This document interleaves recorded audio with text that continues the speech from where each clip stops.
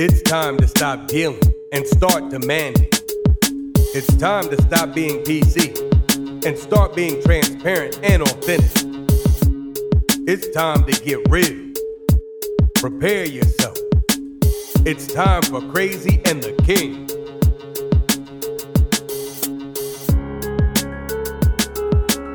Welcome to Crazy and the King. Happy April, I guess. Don't do it. Let me tell you why I'm saying don't do it. I'm smiling because I was actually reading something, Jay, and people were saying, I bet that there won't be folks doing pranks. Apparently, there are a lot of organizations that, like, they get wild on April 1st and they do some crazy, incredible things. But let me stop. Let me let my pod partner do her introduction. Start all over again. All right, here we go. All right. Keep going. Now you did. Welcome to Crazy and the King. Happy April Fool's Day. Oh, we got it. April 1st. It's all good. April. So, and the other reason why I kind of put that pause on you, I don't know, is because I start this show with a different feel. Needless to say, happy. We're moving through this pandemic that we are in. I know that folks are adjusting in ways that they probably had not considered adjusting. I saw a meme the other day, Julie. This one was really funny. There's been several that have been funny, but someone put up a meme and said parent, something to the effect of struggling to do this homeschooling thing. And the lady just says, son, go ahead and work on your rap career. I like it. Yeah, like forget all this. Just, I guarantee you millions of parents and adults around the country have a newfound appreciation for educators, Oh my God, yes. And there have been many great memes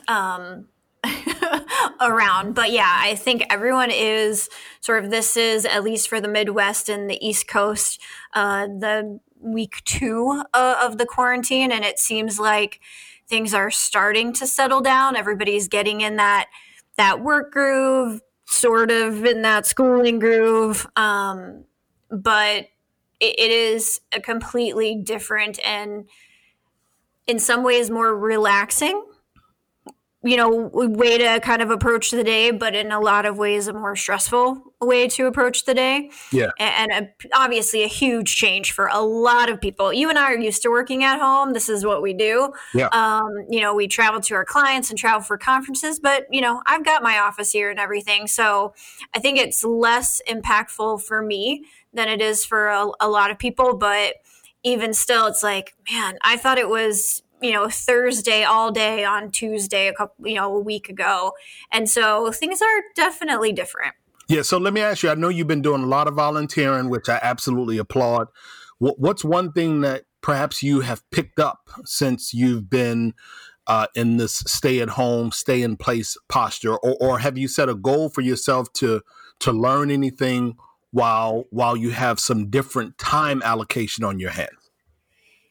Yeah, I mean, the first thing is just enjoying time with having all of the kids home and sort of doing some of those silly things like playing games and watching dumb movies and going on walks and those kind of things together that when we get so busy, we just don't do. I've been making a lot of masks for our local hospitals, and we are doing some fundraising for our parent company, Ability Beyond. We serve several hundred very, very vulnerable people with disabilities in residential services, and this is critical kind of timing for us to be able to keep people healthy and keep them taken care of. So we've really been focusing a lot on that. And I think next week, don't hold me to this, but I'm going to try to start learning Portuguese because I would like to live in Portugal someday. And so why not? I love that. I shared the disability webinar. I'm going to make a donation to such and knock that out. So I would actually encourage others that are listening, if you don't see the link, find the link on one of our Twitter feeds. You can find Julie at Julie Sowash, Sowash. You can find me on Twitter at Torrin Ellis. And the other thing I'd ask you, Julie, is I like the making of masks. And so might I encourage you to consider doing like a Facebook Live or filming it, if you will, and putting it up so we can maybe share that and let that go around and people can support their local hospitals in that particular way, because that's not a way that I thought about supporting them. And I know that they could probably use the support, certainly in various areas around the country. I love that you're doing all of that. Thanks. And it actually just feels nice to be able to do something, I think, where we all feel like we have very little ability to positively impact how this is moving through our communities. Charitable giving and that physical, action of making the mask has helped my mental health a lot. So there is, some reward in it for me outside of just helping out the community. But it is a huge need right now. Yeah. So all that said, let's get to our stories for this week. So longtime resident of New Orleans, a lady by the name of Susan Daniels, she once said, I don't know exactly where she said it, whether it be a blog post, an interview live, talking to a friend, but she once said, I have hope, quote, I have hope, but I also carry the burden of history. And if history tells us anything, whether it be Superstorm Sandy or Hurricane Katrina, it's that our folks are going to die. Strong. I know it's a somber, yet strong hello to this week's pod. And I want our listeners to know that I promise it's not going to be a somber pod, but it's a fitting quote. And I suspect many of you are exhausted and overwhelmed with all of the best practices and lists and reminders regarding COVID-19. But Julie and I just felt like it was, important that we take a positive aspect towards the pandemic. And I'm going to start with a story that has a positive impact for people with disabilities.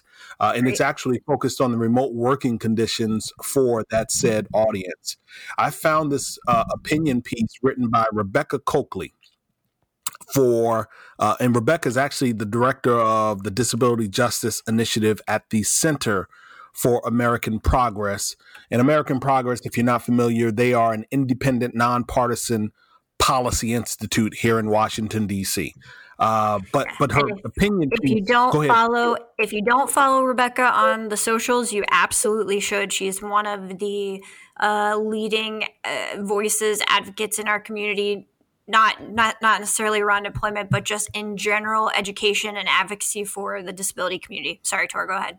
And no worries. I was actually going to pull up her Twitter handle, and I'll make sure we drop that before we get done. So she wrote a piece that actually magnified the times of national hardship. And I'd say without reservation, we are in times of hardship. And it triggers me to ask you, Julie, do you remember how things were in the economic collapse of 2008? Yeah, I do. I mean, in all honesty, I was struggling with my own stability at that point, and wasn't as a good of advocate for our community as I could have been. But remember how impactful it was for me to find work and to really find something where I could be welcomed in a really, really tough economy. And I know that I didn't have it nearly as bad as most in our community. I can dig it. So back to the piece. Rebecca starts with a quote from two people. One of those individuals that she quoted in her article happens to be an employee, a real employee. She doesn't, identify the organization, and it's not even important. The other person that she quotes in the beginning of the piece is attending a college campus, taking courses on campus like, millions of other individuals. But in both instances, that employee and that student, they have a disability. And I don't know exactly what that disability is, but what she's getting at in the quote is the employer was unwilling to make just simple modifications to accommodate that employee. I mean, when I say simple, I mean simple modification. I think the modification was, can we work a different hour? Not an hour that would inconvenience the business being done, but just can we work a different hour? And the employer found that to be, quote, an undue burden. In the other example, the person just wanted to take some courses online. And people from the college said, well, if you can't be here physically, then maybe you don't need to go to college. Just real harsh positions. And this is not new to people that are underrepresented. This is not new, going back to that quote we used to start the show, that around history telling us anything, in people suffering because folks are not willing to make just minor adjustments. And I know that this is not new to you, Julie. I know it's not new to you. And so what she's really hinting at now is that companies, both organizations of all sizes and academic institutions, are actually making provisions for these types of requests that the disability community has asked for years, Julie, for years. Yep. Yeah.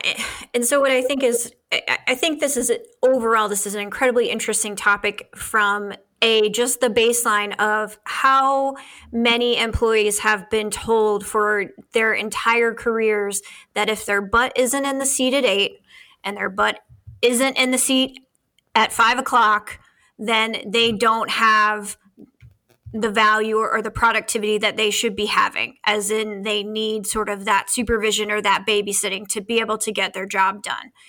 And there's an old quote, and I use it all the time with my team, is I don't hire people I can't trust. And so I don't care where you work or how you do it. If you get it done, then we're good to go. Absolutely. And this is going to be a much larger conversation than people with disabilities, as an entire workforce realizes that they can do their work from home. They can be just as productive, if not more productive, than they are when they're not commuting and they're not worried about their kids and they're not worried about other things, and they can focus on their job. For people with disabilities, I think historically, Rebecca she's really spot on in terms of very simple accommodation requests being rejected out of hand and not with any seriousness. And the other opportunity that this is going to provide in this pandemic, if we're looking for the silver linings, is twofold. One is people with disabilities who are asking for those accommodations are now going to have proof positive that these are reasonable accommodations and the work can be done productively from home. And the second one is that I do believe, not for every company, but for a lot of companies, it is going to change how they work.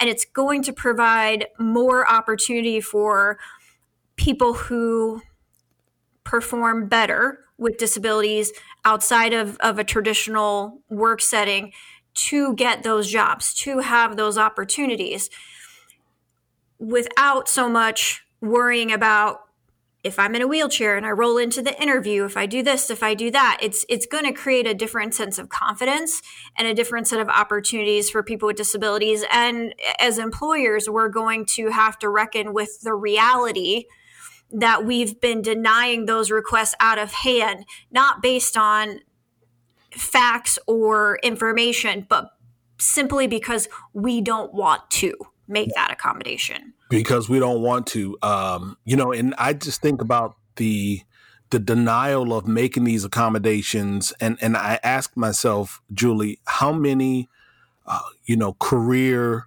aspirations have been derailed? How many educational pursuits have been stalled, if not disregarded altogether, evaporated altogether, merely because organizations and academic institutions felt the way that the two individuals experienced in this particular OZ article. How many times have we, just unnecessarily placed people in just insidious, scenarios and compromising positions because we couldn't say to ourselves, we will adjust the interview, or we will put the type of phone that they need on their desk, that we will make our website accessible to a wider variety of individuals, not just abled individuals. How many times have we derailed people's pursuits in life? I think about, did you watch Crip Camp on Netflix, that documentary? It's on my list. We're watching it this weekend. Okay, got it. So I won't tell you anything about it. I actually want to talk about that. Maybe we'll do it in a future pod. Maybe I'll have you come on, my IG Live with me, and maybe we can talk about it there. But there's just one image there that just was seared into my focus, and it was an image of people in wheelchairs being lifted up in the back of a moving truck. And they didn't show how they were strapping people in, but there was no accessible transportation in DC. And it was the only way. So here we are with a moving truck outside of the airport, picking people up in wheelchairs because there's no accessible transportation to move them around the city. This is not something that's new. It is something that, and if you have any degree of empathy and connectedness, and you detach yourself from your privilege, and clearly I did not say white privilege, I said privilege. So that means a person like myself, who I might face certain circumstances in certain scenarios, but I'm immune, or perhaps not aware of the circumstances of others because of my privilege, so to speak.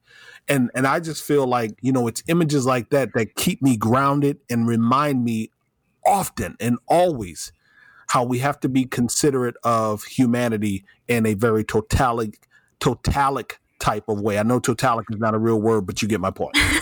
We're adding it. And so the other interesting point that Rebecca didn't get into a lot in her story, but she kind of breezes upon, is, the kind of statements that you talked about is, if you can't work at home, or if you can't be at the office, if you can't be in class, then you just shouldn't be here. That kind of language and that kind of lack of empathy and inability to make simple accommodations is a strong form of ableism, where able-bodied people dismiss the humanity and the value of people with disabilities because they function differently than an able-bodied person does. And what's going to be really important here is, as you mentioned at the top of this segment, is how diverse communities are impacted swiftly and often most harshly during times of crisis and times of economic downturn. And as we continue to allow, as employers, those slights to happen, those ableistic attitudes and behaviors to be overlooked or even approved of in our workforces, then we create, in these situations where people with disabilities and other groups are even more vulnerable. And I want to give you a real example of that, is as the states have during this pandemic started to create their emergency declarations so they can enact a lot of different things to help mobilize their communities to fight the pandemic. At least 3 of those states have included language about priority of care, priority of service, and refusal to, or the ability to deny care to people with mental disabilities, to people with developmental disabilities, to people with physical disabilities, because they don't have the same value as a person who can walk across the room. And that is the result of us continuing to allow these aggressions towards people with disabilities in our workplace. They are directly connected. And so when we're out of times of crisis, we have to be even more committed to overcoming those aggressions. No, you're absolutely right. And Rebecca has a number of articles and stories that she's dropped across the web. I highly encourage you to follow Rebecca. Like Julie said, she's on Twitter at Rebecca Cokley. That's Cokley. Again, Rebecca with 2 C's, Rebecca Cokley, Cokley. She has a number of writings. And just to bring this one to a close, Julie, I was actually unfamiliar with the hashtags See Us Schumer and another hashtag What We Need, hashtag What We Need. And so I just encourage all of our listeners, click the link for the Ozzy story, which Julie will put inside of the show notes, and then take some time to get out on Twitter and perhaps some of the other social media feeds and look up the hashtag See Us Schumer, short for Chuck Schumer, I'm sure. And the other hashtag, What We Need, so that you can begin to build that empathy muscle for an audience that you may not necessarily interact with as much. We do not want anyone to be ignored or left behind. And we most certainly don't want, as Julie said, the most vulnerable among us, I should say, to be ignored or left behind. Cool? Absolutely. Awesome. Great way to wrap it up. You got it. So I just have kind of our Dumb and Dumber story of the week. You got to have one. I mean, come on. It wouldn't be right for us to not include one. Come on. Man, sometimes you just got to shake your head. Yeah. So this is from Fox News in Austin, as well as the IB Times, an Oklahoma company an Oklahoma company, an IT company called ImageNet Consulting, decided the day after the Senate passed our most recent stimulus, which is called the CARE Act. They sent out an employee acknowledgement of government assistance, basically form that was to be signed by all employees who would receive a cash payment from the government, which we're all expecting some form of in the next few months, that they would dock their wages in the amount equal to what they received, and in addition may also dock their wages for 50% of any child tax credit that they might get. So if they got $500 additional for having a child under 16, they take $250 of that as the employer. Hold on for a second. I just want to make sure people heard you correctly. I know. So check this out. What you're saying is that in the midst of this pandemic, when unemployment is predicted to go somewhere between 30 and 43%, when people have been remanded to staying in their residence, some of them are working inside of the residence, and thank God for those individuals who are uninterrupted in terms of compensation. But you have a number of people, millions. I believe the number a few weeks ago for unemployment claims shot up 3 million or so people. So what you're saying to me is that for anyone who receives, in this particular instance, this example right here, if they receive a stimulus of some sort, that the company is going to dock them? Yes, in that same amount. How can they do that? I don't know that they can do that, but I think so that's where the dumber comes in. I got it. It's all, yeah. I don't know if they can do it, but I think that they really thought that they would just fly under the radar because everybody's trying to keep their job. Everybody's trying to be agreeable, right? And so, and let me tell you a little bit about ImageNet. So, like, as I mentioned, they're an IT consulting firm based out of Oklahoma. They have an office in Austin, and their 2018 revenue was over $120 million, and they had 40% profit margins. 40%. Mm-hmm. What business does that, right? And so, financially healthy, great, incredible margins. And they, understandably, as a consulting organization, are going to be hit hard by this pandemic.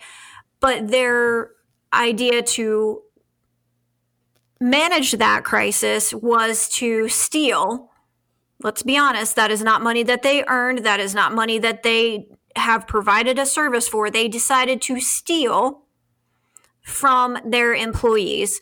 And let's be honest again, they're going to steal our money as taxpayers who are paying for this stimulus to support their coffers. It's just, holy shit, incredible that any company could just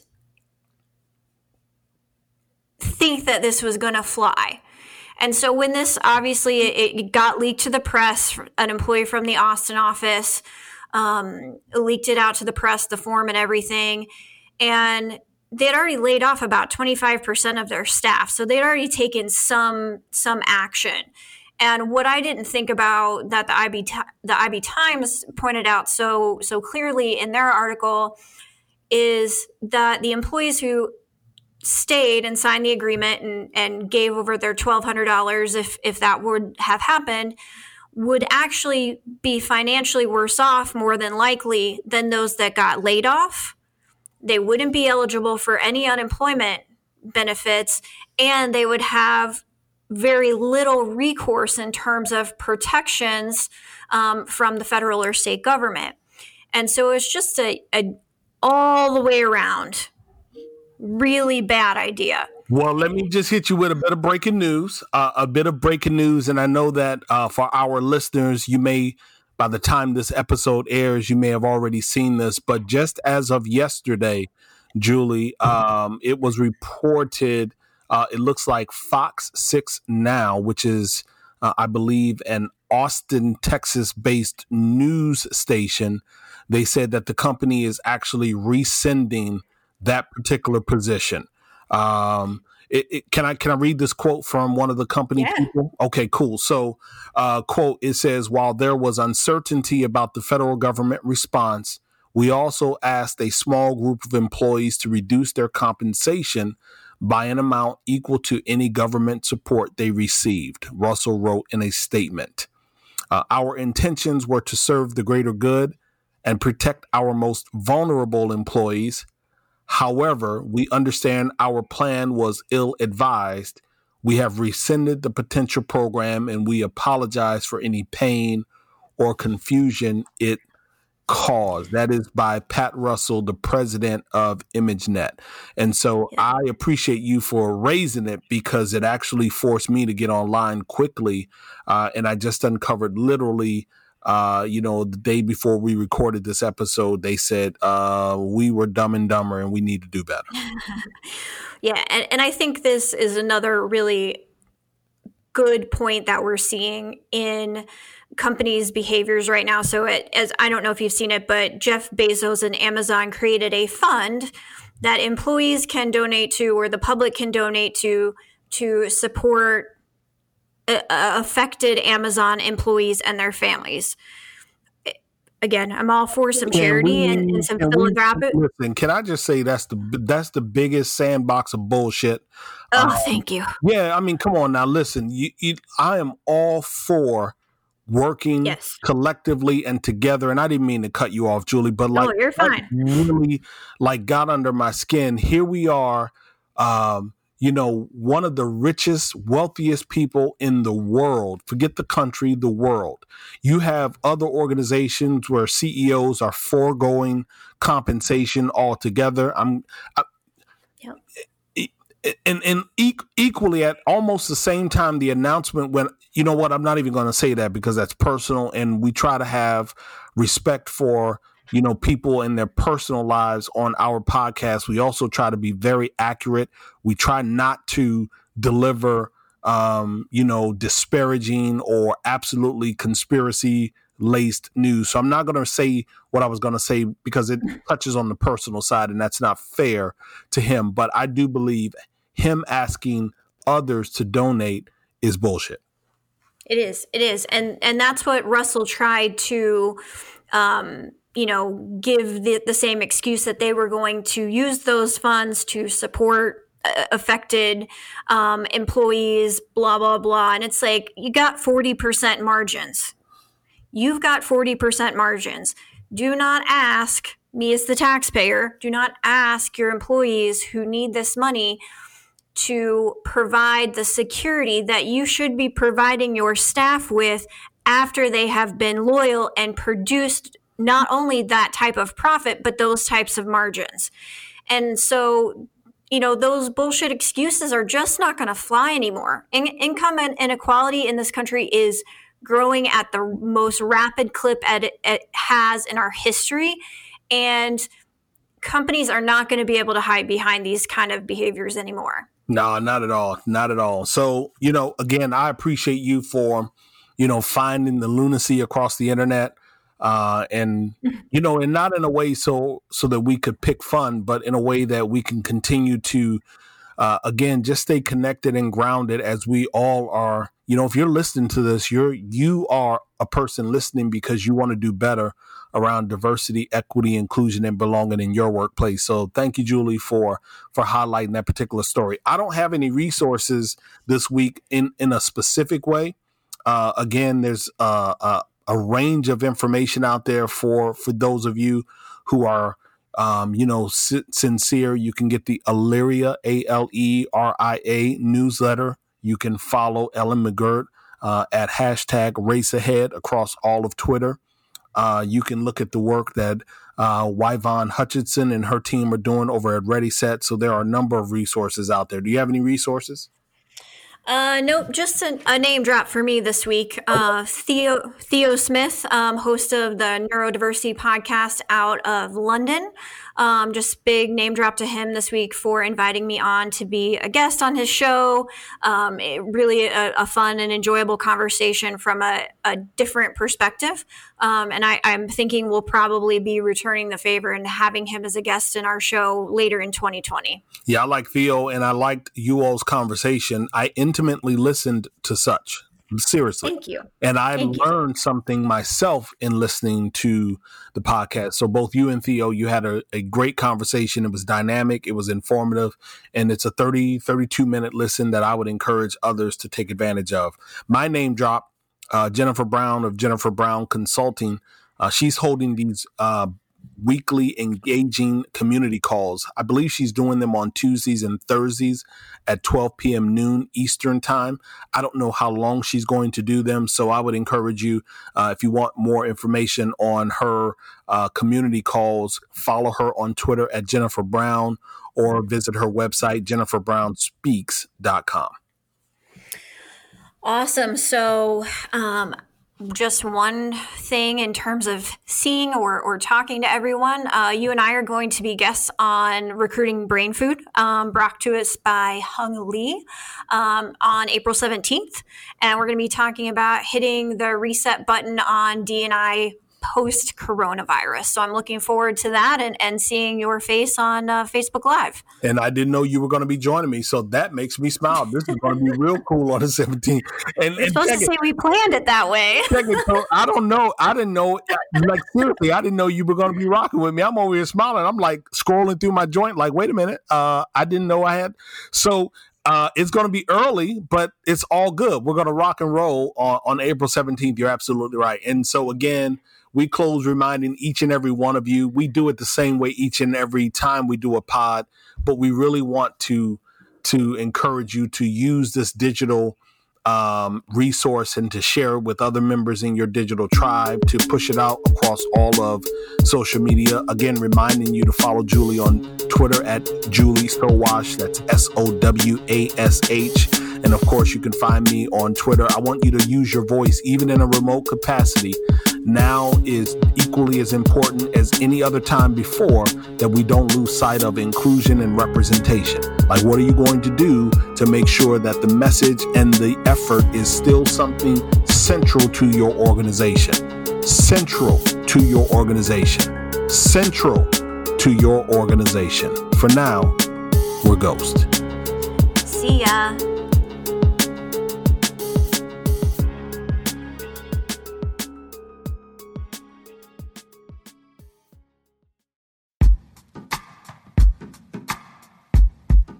The Jim Stroud Podcast explores the discoveries and trends forming the future of our lives.